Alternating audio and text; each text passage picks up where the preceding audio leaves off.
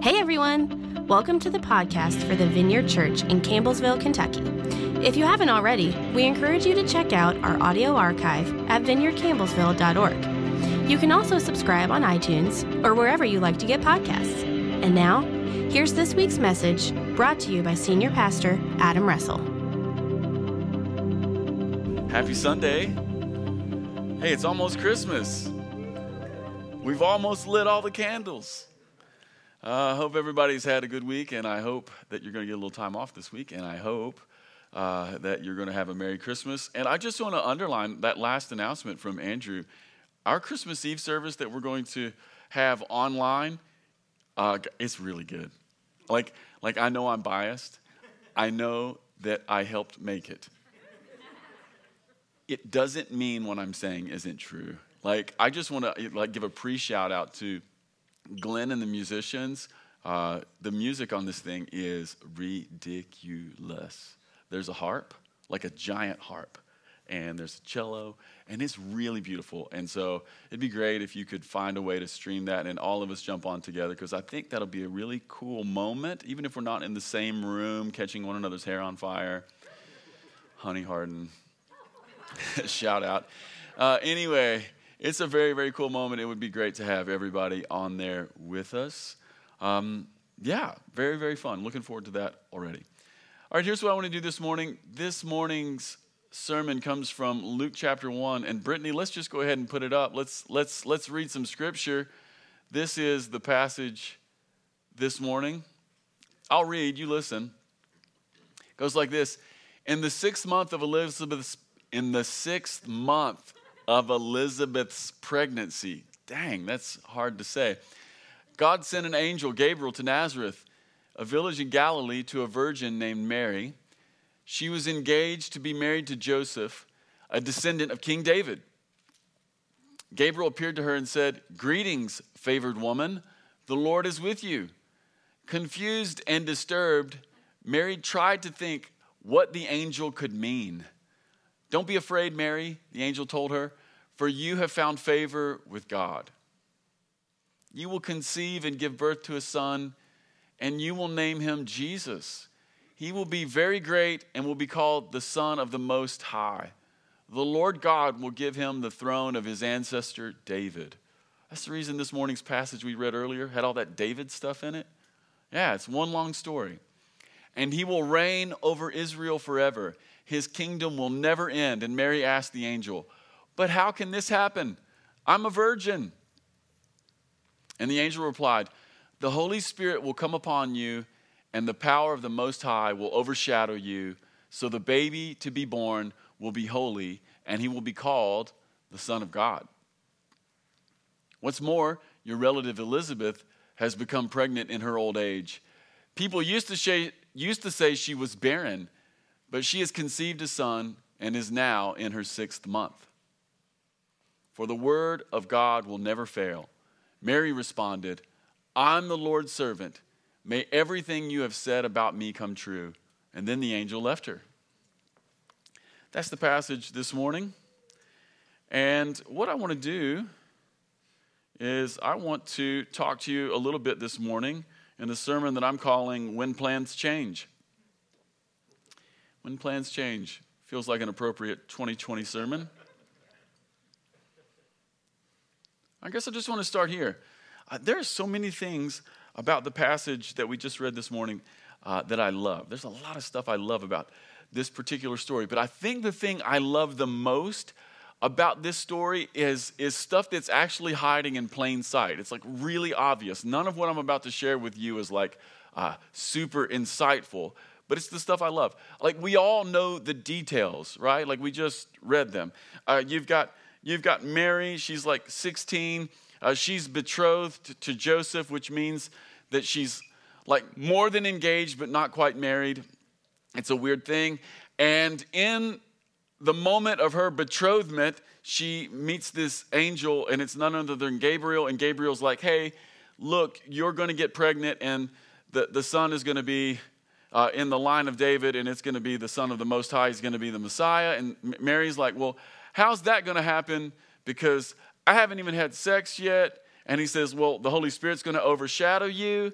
and all of this is going to happen. And not only that, but Elizabeth, your relative, the one that everyone said was barren is actually not barren. She has a baby inside of her, and all the details here. Mary's like, well, I don't know what this means, and the angel's like, well, don't worry about it. It's all gonna. And then at the end, those beautiful words from Mary, the words of surrender, where Mary says, let the things you say, let them be true to me. I'll do it, whatever, And so those are like the details. But the thing I think I love about this story is that Mary had a plan for her life, right?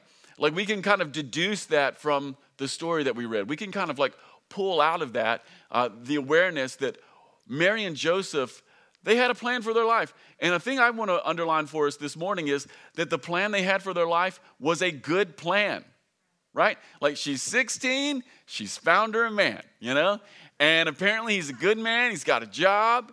And one of the things we find in this story is that they're not even sleeping together. Like these are good people. No, I know, those kinds of details, those are really unfashionable now, but I just want to say as a pastor of the church, like God still really cares about those things, like a lot, I know culture is like, well, like sex before marriage, it doesn't matter. No, it actually does a lot. God still really cares about all this stuff because the only appropriate place that you can place sex is marriage. Like it's a nuclear reactor, and if you put it in the proper container, it'll power a region. And if it breaks out of that container, it spoils a region. How many of you know what I'm talking about? Yeah, like these are good people. They have a plan. They're going to get married. They've maybe made some sort of an exchange. Maybe there's been some goats exchanged. Who knows, right? Like I like to imagine that. I wish that still happened. Don't you? I'm really interested in your daughter, and here's how I've brought goats, A trailer load. Very interested. Who needs a wedding ring? Show me the animals,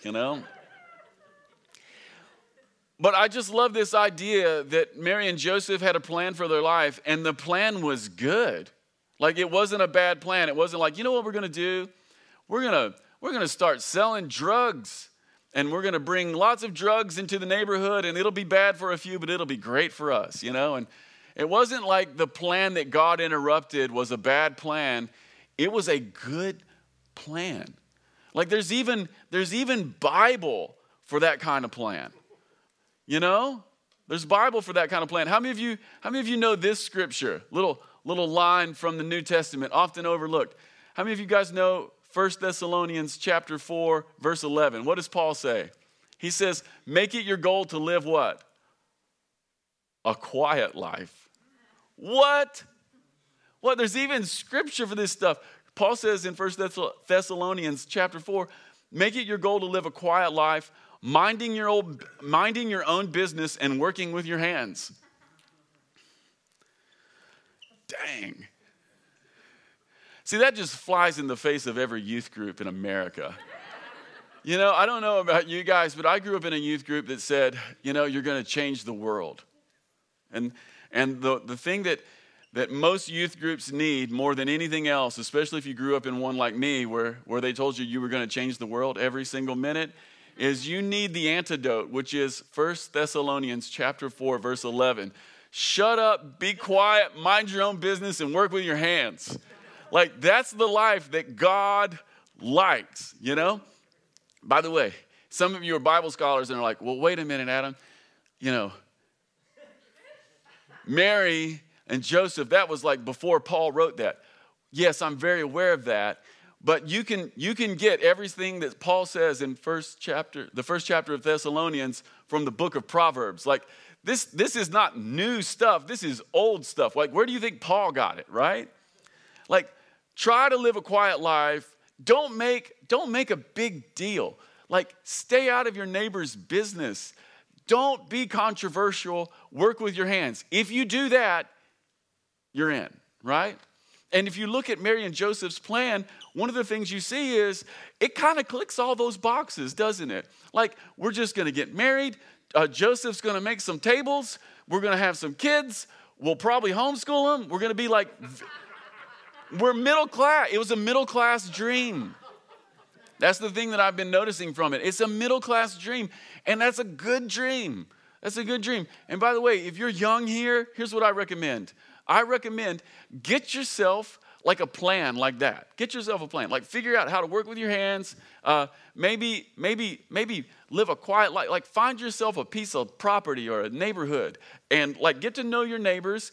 And rather than blow all your leaves into their yard, like blow them into the street instead. No, but try to live a quiet life. You know, that's not just good advice. It might be like the key to real happiness and deep fulfillment. And that word that's so anti-American, contentment, you know, that's a New Testament word. We don't like that one either, you know. Anyway, Mary and Joseph, that's what they were going to do, right up until an angel showed up with an alternate plan. And I guess that's what I want to talk about for a second, is that sometimes God has another plan for your life, or sometimes God has another plan for our lives together. And by the way, the thing I want us to see here, just a few things this morning. Number one is that the plans of God come from elsewhere.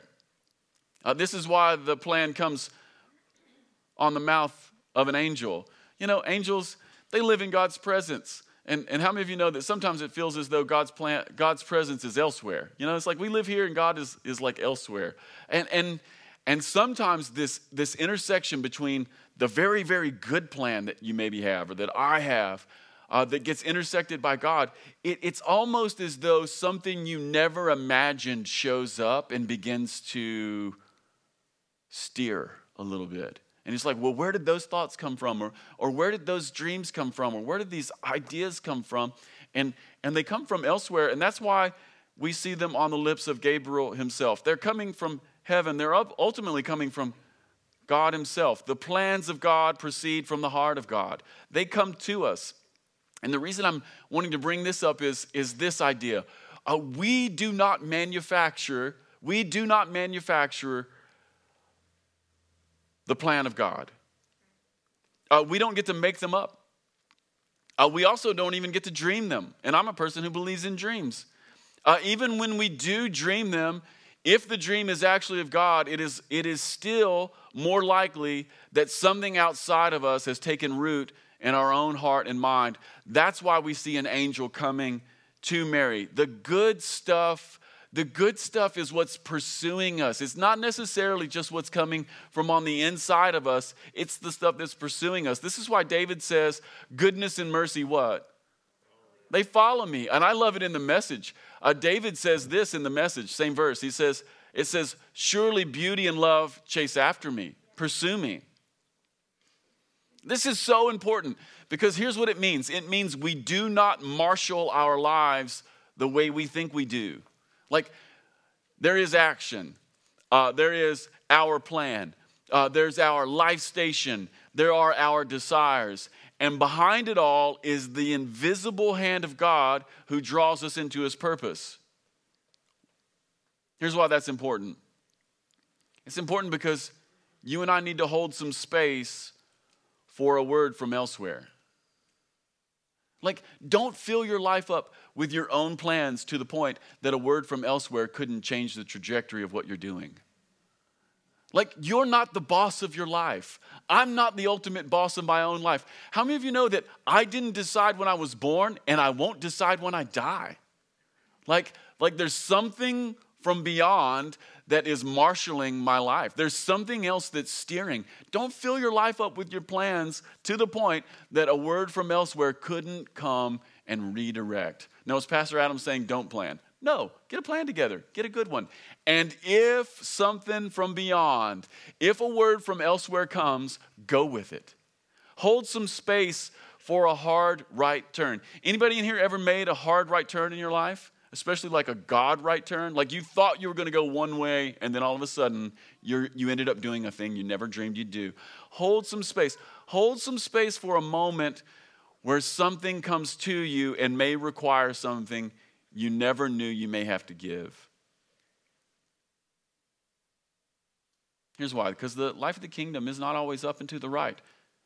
The life of the kingdom doesn't look like worldly success every time. And it definitely doesn't always fall in line with the congruence of self-determinism. Keep your eyes open for the interventions of God.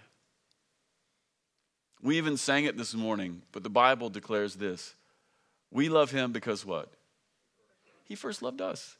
Like even our love from God, it first started with a word from elsewhere. Like nobody loves God because they just naturally had the love of God in them. No.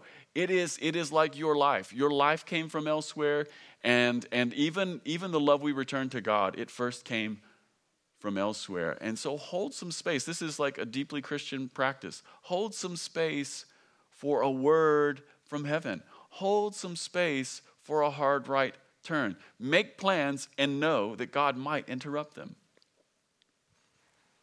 Of course, this brings up all kinds of questions and often brings up insecurity, and we see it in the text this morning.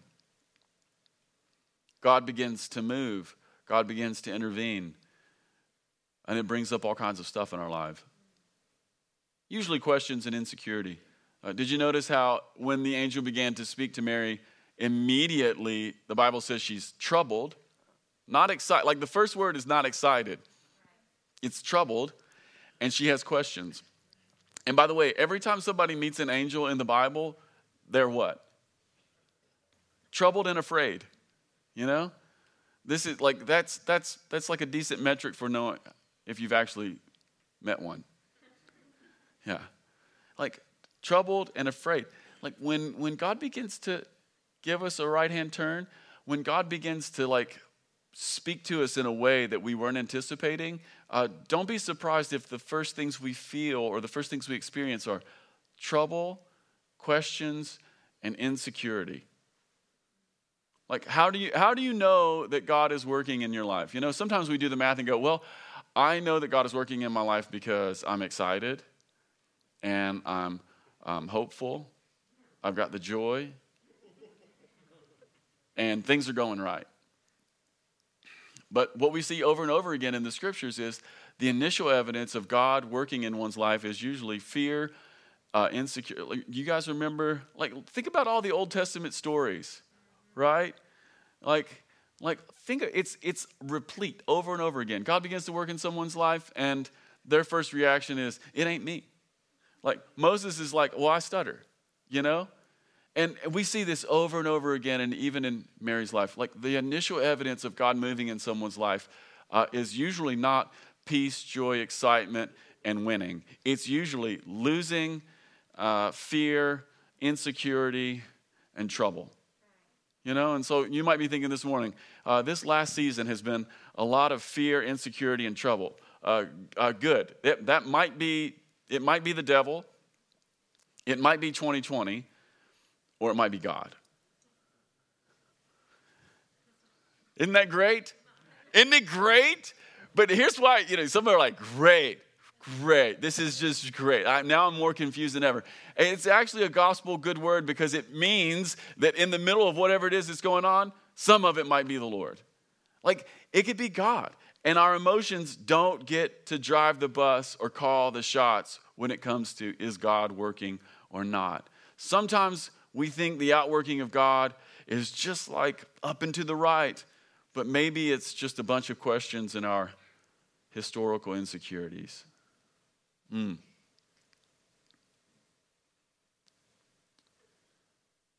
I do love that Mary doesn't end there, though, does she? Not even in this passage. Starts out troubled, starts out with questions, and in the end, she's like, well, may it be to me as you have said. I'm all in. It ends in surrender. It ends in faith. And because the story is told the way it is, And by that I mean compressed. Because we get this story that's very compressed, we think, oh, Mary started out troubled. She asked a question, and then instantly she's into surrender and faith. And the story is like pretty tight. And we think, oh, she must have just like changed in a moment. And here's the thing. Maybe she did. Maybe she did. But here's what I think may have happened. Here's what I think may have happened. Number one, I think maybe Mary's response of, may it be to me as you have said, maybe that was like ultimate surrender, and maybe that was like amazing faith, or maybe it's just like a person who didn't want to argue with an angel. I mean, I don't know. Like if it's a little bit troubling, maybe you're just like, I don't want to argue with this person, you know? But maybe the questions persisted. And here's what I think. I think that there's a chance that those questions persisted even when her mouth is saying something, maybe her heart hadn't caught up yet. How many of you have said things that your heart had not caught up with? I do that all the time. And then I think that maybe what happened is, you know, poof, the angel is gone. She says these words, poof, he left her. Now imagine, like the room is dark. You've had this experience. Your belly isn't big. I don't know, right? And so what does Mary do? She just goes on with her plan, I think. I think she just literally goes on with her good plan, the one that we talked about God interrupting. I think she goes on with her plan. And then a month goes by, and another month goes by, and then that third month goes by, and Mary's like, wait a minute, something's definitely happening, right? And then maybe the belly even begins to like get big, and she's thinking, I guess this thing is real. And then she goes to Elizabeth, and they do the thing, and then she starts to sing the song. Like, ultimately, the song is the moment, I think, of surrender. The song that Heather preached last week, I think that's the moment of surrender, because I think Mary had this like 3-month journey of going, what? But isn't that the way it works? Doesn't faith grow slowly? And didn't Jesus say that the kingdom of heaven is like a little tiny seed, like the smallest one? But if you give it a little time, it'll grow and becomes the biggest one in the garden. So faith and surrender, even that is a process. And even though the gospel story comes to us this morning as highly compressed, I think if we read the rest of Luke and put this morning's passage with last week's passage, we see that there's this 3-month window. And how many of you have ever had to take 3 or 4 months to change your mind? 10 years even? Yeah. I suspect that Mary's faith journey was a month or two in the making. And I guess the final thing I want to talk about this morning with you from this text is I just want to talk to you about the paradox between promises and reality. Promises and reality. Gabriel shows up with promises that get fulfilled. You're going to have a baby. It's not Joseph, it's God, and the baby in your belly is the Messiah. These are all the promises. Mary does become pregnant. She does have a son. It wasn't with Joseph. All the supernatural moments are lived into reality. But it bears noticing that the reality, the one that Mary and Joseph and Jesus lived out, were probably a lot more difficult than anyone would initially imagine. Imagine you have an angelic encounter, and imagine that all the prophecies that the angel brings happen exactly the way he said, right? You're thinking, this is amazing. You'd be tempted to think that it's all downhill from there. You'd be tempted to think that when God changes our plans, everything just gets easier and easier. And while I'm sure there were moments of ease and excitement, how many of you know that that's not the whole story? Like every single thing the angel said to Mary happened. All of it happened. And it happened just the way that he said. And then you would think, oh gosh, this is going to be amazing. Like my life is just going to be one exciting thing to the next. It's going to be like we're just going to be coasting. It's just going to be, we're on. This is wonderful. And there were definitely moments of excitement. Moments like when Jesus turns the water into wine at the wedding of Cana, right? Like that's even including Mary. This is Mary older now, right? And they run out of wine and she's like, hey, Jesus, you got to do something about it. And Jesus is like, not my time. But then he does something about it, 180 gallons of wine. Wow. Mary's like, okay, this is definitely like all the things, right? And it's exciting. But it's not all just like that. We have to realize that the journey probably was difficult and maybe even profoundly confusing. So imagine having an angel tell you, hey, you're going to have a baby. The baby is the Messiah. It won't be from Joseph. It will be from the Spirit. And you have the baby, and you keep thinking, well, this little guy is the Messiah, and for 30 years, Jesus does nothing. And you think, I wonder what this is. When is this? Just because you get a promise, just because God begins to right-hand turn your whole life, it doesn't mean that everything will be easy. Imagine waiting for 30 years for the Jesus who came by a supernatural moment. Imagine living with him for 30 years and it being like very, very, very normal. The thing I keep laughing about for the last few years about this story is just the idea that, there's 28-year-old Jesus and he's still living at home and he's got no girlfriend. Just imagine living, like Jesus ain't even got a girlfriend. What's the matter with Jesus, He's not ugly. And he's just working with his dad. He's just sawing away. He's got no girlfriend. And Mary's over there thinking, what is wrong with you? What is going on? Like nothing. It's just nothing. And he's doing no miracles, by the way. No, none. Like he's very interested in the Bible. No miracles. Nothing. You just wait for 30 years. And how many of you know if you waited for 30 years, your brain would start playing tricks on you? You'd be like, I'm officially crazy. And then finally, Jesus does the wedding at Cana thing, 180 gallons of wine. You're like, yes, finally. Finally, we're back. Finally, we're back. But then if you read the Gospels, Mark chapter 3, it says, in fact, you might want to read this today, just to show you how confusing and difficult it must have been. You have John chapter 1, 180 gallons of wine. But then you go to Mark chapter 3 and you read that Jesus is out doing his thing. And by the way, doing his thing, kicking out devils, preaching good news, healing the sick.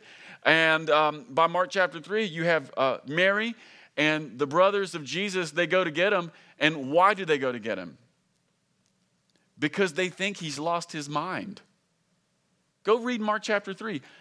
The family of Jesus come to get him because they think he's lost his mind. You think, oh, but you have a promise. Listen, like you have a promise from God. He can take the right-hand turn. I just did a left-hand turn. It'll be right on the camera. I preach for a living. But you can think, oh, this is going to be easy. Wedding at Cana. And just a few days later, your family thinks you're a megalomaniac who's lost his mind and we need to bring him home and settle him down because maybe he's become schizophrenic. Like, there's no stained glass for that moment. I went to Spain, I went to France. There was never a stained glass moment in any cathedral of like, Jesus' mom thinks he's crazy. And from the other Gospels, apparently what Jesus tells to his family in that moment is, hey, I'm not coming to see you.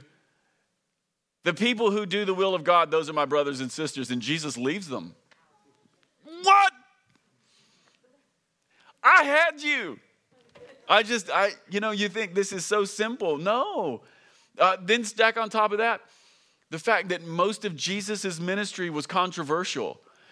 Like we have so stained glass Jesus. We have made him so tame. Like we have turned him into this little kitten who comes and just sits on your lap. Dude, like if Jesus came here, he would set this place on fire probably. Like, he really would. And probably he would start with me, because all of Jesus' it's just true. It makes me think about it a lot. But all of Jesus' fights were with the religious leaders. So imagine you're Mary and Joseph. Like, you're good Jews, and we even know they're good Jews. They get married. They take Jesus to be circumcised on the 8th day. Like, they're doing all the stuff. They don't have much money. They got little doves. That means they're poor. I mean, they go and do the things.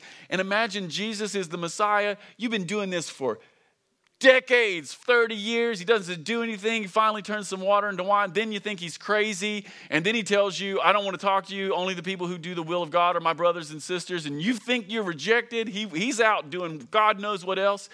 And you think for those 30 years, you've been going to the synagogue with all of your friends. And then when Jesus really starts to do his stuff, he's fighting, literally fighting with every single person you ever went to church with, hardcore, in public. Like, you would be, can you imagine if that was your son? Like, your son fights with every Christian. Especially the smart ones.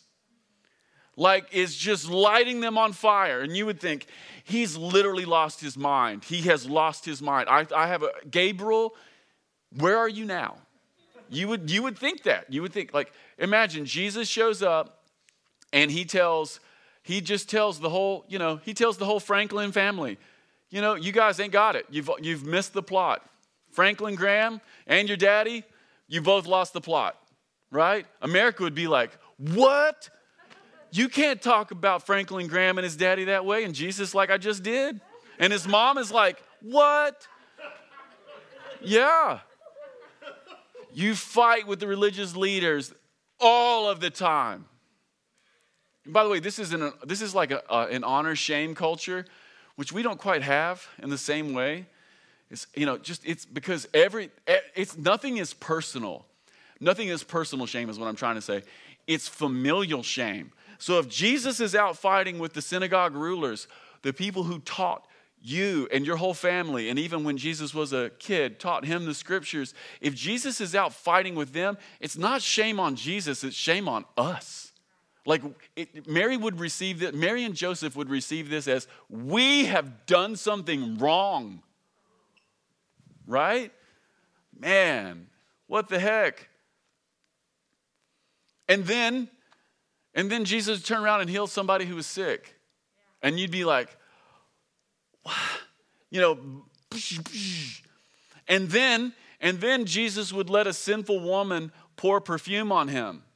And by the way, we all read that as a beautiful story. How would Jesus' mom read that story? What? She would read that story the way that the synagogue rulers, the religious leaders, and the way that Jesus' own disciples read that moment. If you read the Gospels, when this woman comes in off the streets and pours $40,000 of perfume on Jesus' feet, what did the disciples say to each other? That's a lot of money. We could have used it. And the religious leader is saying, he doesn't know who's touching him. She's a sinful woman, right? Like, all of this just emotional chaos. And then Jesus gets crucified in front of the woman with all the promises. Imagine that. It's like, what? Gabriel, you told me about this kid. I did not sleep with Joseph. I've had a baby. I waited for 30 years. He did the wedding thing. Then we thought he was crazy. Then he fought with everyone we knew. Then he healed some people. And then he let hookers touch him and pour out $40,000 of perfume. And now he's dead. And not a little bit dead, but like extra dead. And by extra, I mean like they beat him to a bloody pulp before they killed him. And they did it in public. And then he dies naked in front of the woman with all the promises. What?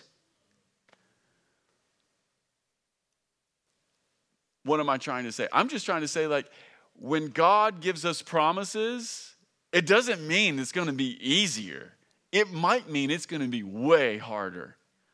It might mean that it's going to be way difficult. In fact, that may be the reason you need the promises in the end, is to hang on through all the difficulty that's coming.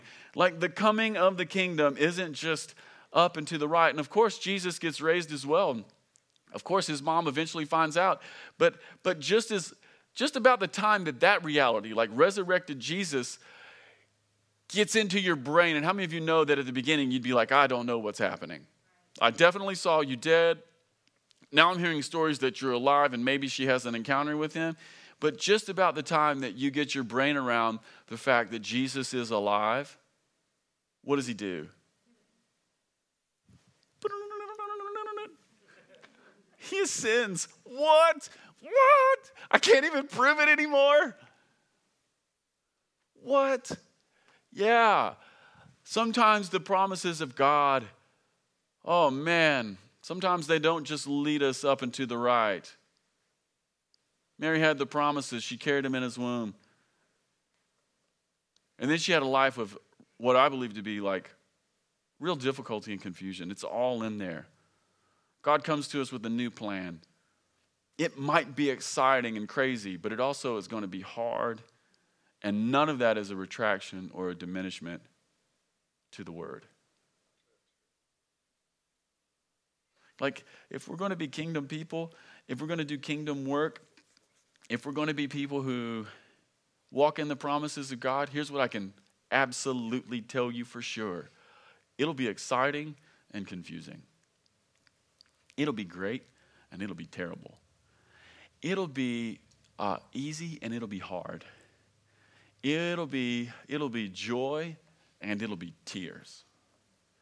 All of these things, they just sit together. And that's the way it goes. Like, this is part of the Christmas story. All of these promises up front. All of this difficulty and confusion later.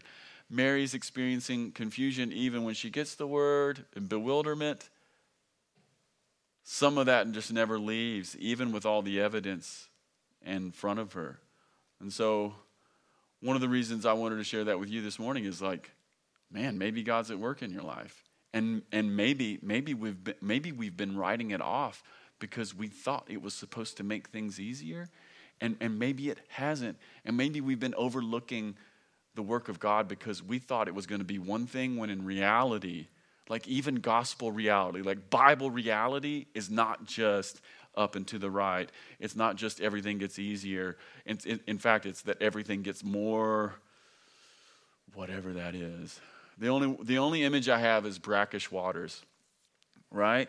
You guys know when a freshwater river runs into the ocean, like a fresh water into a salty ocean. Anybody ever seen that moment? It's called brackish waters. Anybody ever been to a place where the two things run together like that? Yeah, it's amazing. You can literally see the difference in water. It's the weirdest thing. It's the strangest thing. You can stand right there where those things meet. And I don't know of a better image for the kingdom of heaven than that. It's like these things, these moments, they come together and it doesn't always look like what we thought it would look like, but it is not a negation of God or his plan or his word or his promise or the way that he wants to steer in your life. You know, if you get an awesome promise from God and all of a sudden life gets really hard, it doesn't mean that God has forgotten you. It doesn't mean that he's not at work. It doesn't mean that he's trying to punish you. It just means like, well, welcome to the real show. This is the way it really, really is. And if it was that way for Mary, then how much more for us? If it was that way for the apostles. By the way, the apostles who followed Jesus around, you know, hey, come and follow me. Yes, this is exciting. Like, we're following the guy who heals people, you know? Yes. And all of them died a horrendous death, just like Jesus, except for maybe John, right? And he died alone on an island. What? Like we have to have an expanded ability to hold things that seem to be opposites together because this is where the kingdom work is at. This is where the kingdom work is at. And here's my guess. My guess is that a lot of us have plans, some 1 Thessalonian plans in your life. Keep making them. And hold a little space for God to say something else to you. And when he does, and if it's exciting, awesome. But then when it becomes difficult, don't lose heart. It's still a promise. Amen? I've said too much already.